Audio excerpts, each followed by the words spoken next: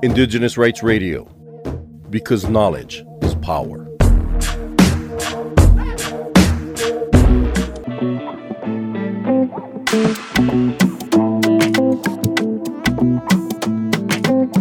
Dapo.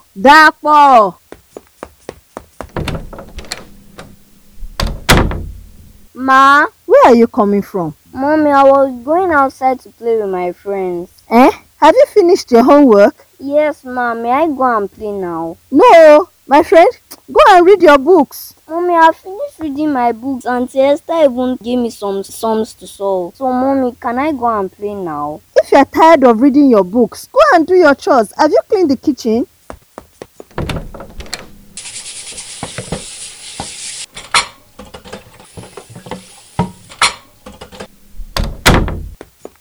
May I go and play now?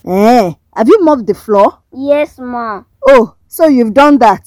My friend, go and look for other things to do. Mommy, my friends are waiting for me. Which friends? Hey, see this boy. Oh. Can you imagine? At your age, I was reading for 16 hours a day. And after that, I'll go and help my mother in the kitchen. Look at him.